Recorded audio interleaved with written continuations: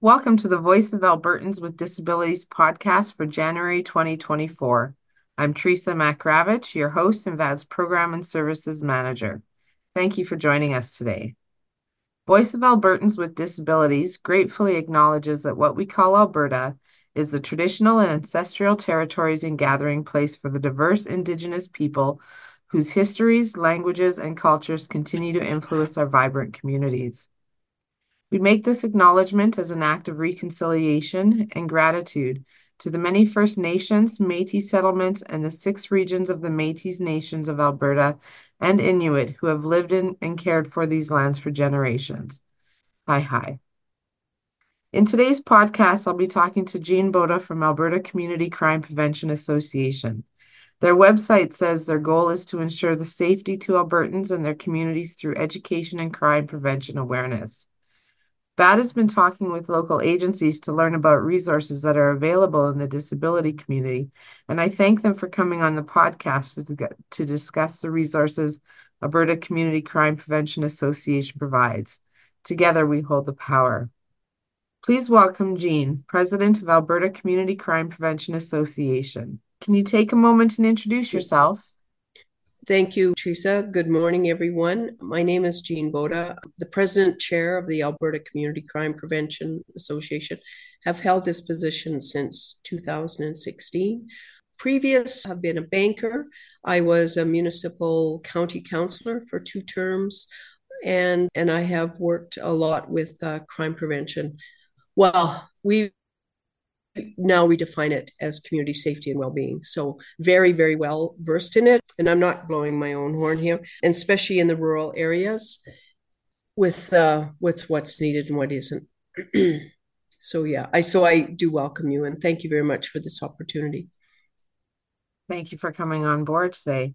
I have a few questions about Alberta Community Crime Prevention Association to gather information for our listeners.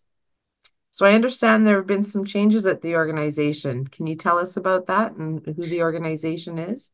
Yes, so I wouldn't say they're finalized yet. They're in the process. We have been discussing with the government, provincial government, over the last year on a restructuring package.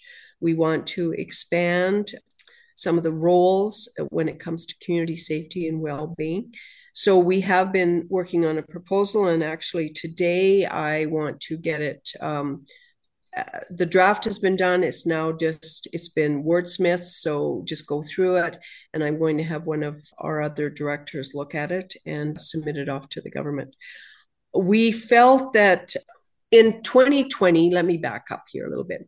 In 2020, we did a strategic planning session, and this all came about just in the middle of COVID. We'd planned it prior, and in June, boom, there we were.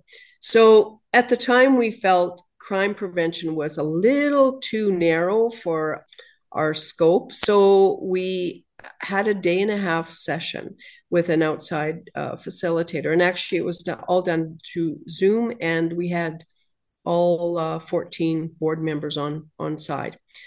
We wanted to expand and go into a lot of the different communities. We understood that we dealt with urban, with rural, Indigenous, Métis settlement, but we also needed to look at, in the urban communities, the diversity, the different communities that were there, including disabilities. There's a lot of stuff that's going on out there, and everyone seems to we focus on seniors and on youth and on this and that, which is fine. There's nothing wrong with that, but we needed to kind of go a little bit deeper with our search. So we did come away with a strategic plan, have been working on a little bit of the plan, and actually have another, due to COVID and just everything that has gone on, we have another session scheduled for June of 2024, which will be held in Edmonton. So our restructuring will all go together with how we need to really, there again, come back and review our strategic plan. Who are we focusing on? What are we focusing on? And how are we benefiting and educating and creating awareness within communities? Wonderful. Can you give us some history about your organization and maybe how you've changed in the past? Yeah, so Alberta Community Crime Prevention has been around since 1989, and it was initially police chiefs and the government. And then they found out, wow, what a surprise, that you need community involved, right? So then that was when they changed it to Alberta Community Crime Prevention Association. So we've been around since actually the name change happened in 1990. So we've been around as that since 1990. And it's always been a diverse board. When I first came on board, I was a municipal councillor. Actually, I was told of the organization through Solicitor General at the time, which was Karsten Irby. And when they asked me to join a few meetings, and I did. And I remember saying to them, you're missing a lot of people around the table. Like, we had a lot of law enforcement, we had a lot of urban groups. But I said, where's your rural? Where's your Indigenous? Where's your diversity here? So I became president in 2016 and just gradually started to change the look of the organization. So because I was a county councillor, I did a couple of speeches at RMA, the Rural Municipality Conference, and said, hey, you know what? We need some new board members. So then we proceeded to get some counselors. We proceeded to get some agencies, we have an Indigenous young lady that's on our board. So yeah, so gradually over time, we have started to, the board has to reflect this province. And when I first became involved, it was urban, it was Calgary and Edmonton. That's great. But this province is more than just Calgary and Edmonton. And so then too, what we've done is we've started to reach out to a lot of different organizations. One example is yourselves. How can we help you guys, or how can we bring you in to maybe talk at a conference, give your situations to us? Like, we just assume everything is what it is. But when you have a disability, whatever it may be, the world is very, very different. And just a very good example of this, I have a friend who she had both of her legs amputated at the knees. And so she has a dog. And a lot of times we'll have coffee and whatever. But like, she tells me about the situations where she goes to get into buildings or has appointments or whatever, and she can't. There's no ramp. There's no facilities for a wheelchair. Even in the winter, she said, when they're out for a walk with her dog, it's just not feasible. So things that we take for granted are not always there. So I think we have to really start looking at and understanding the different cultures and different diversities and different groups that are out there and what their challenges can be. And in some cases, maybe we can help with advocating. We can help with talking to the government and saying, you know what, we need to do something here, or showcase it so that we have, municipality, like, take at your conferences. Yeah. Like I say, there's a lot of things I think that we can do to showcase a lot of this. So it has changed a lot over the years. What are some of the projects that you've done in the community? We have been, actually, one of our big projects was building capacity in rural crime prevention. And that started in 2019. It was funded by the provincial government. And we had 3 other partners. We had Reach Edmonton, Canadian Municipal Network for Crime Prevention, and we had Red Deer Lacombe Rural Crime Watch that were involved. So each of them bringing their own gifts to the project. Canadian Municipal, they were the researchers. They did a lot of research. Reach Edmonton had a lot of programs that we were able to kind of tailor. And the Red Deer Lacombe Rural Crime Watch, they had a lot of information. They do a lot of information sessions, education sessions. So they had a lot of information as to what was going on. And the idea of the project was, I had talked to Jan Fox when we were at a conference, and I had said to her, we're talking about crime, but what are we talking about, right? What are we really talking about? And I said specifically rural crime. What are we talking about? So she had a young student come from Spain that was looking for a practicum here. So we lined her up, and she tried to find a little bit of research. There's not a lot of research other than magazine and newspaper clippings, stuff like that. So we put the proposal together, and we submitted it and were approved. So we quickly gathered a advisory committee, and these were your decision makers. And then we had, a steering committee, and then we had an advisory committee. So we had representation from a lot of different communities. We had 5 pilot sites that we were given by the RCMP. They were picked on high crime severity, sometimes remote, rural communities, and close proximity to an urban center, and sometimes close proximity to an Indigenous Métis settlement community. So the objective of the project was to have one of the pilot sites do a community safety and well-being plan, which was done with Bicycle. They did community safety and well-being plan. They were like little shining stars. So we finished that in December of 2020. There was an evaluation done on it. Actually, the evaluation was presented to the University of Victoria because the evaluator was doing her master's in community planning. So it was quite interesting to watch the panel and the questions, because this was to me, this was the thought.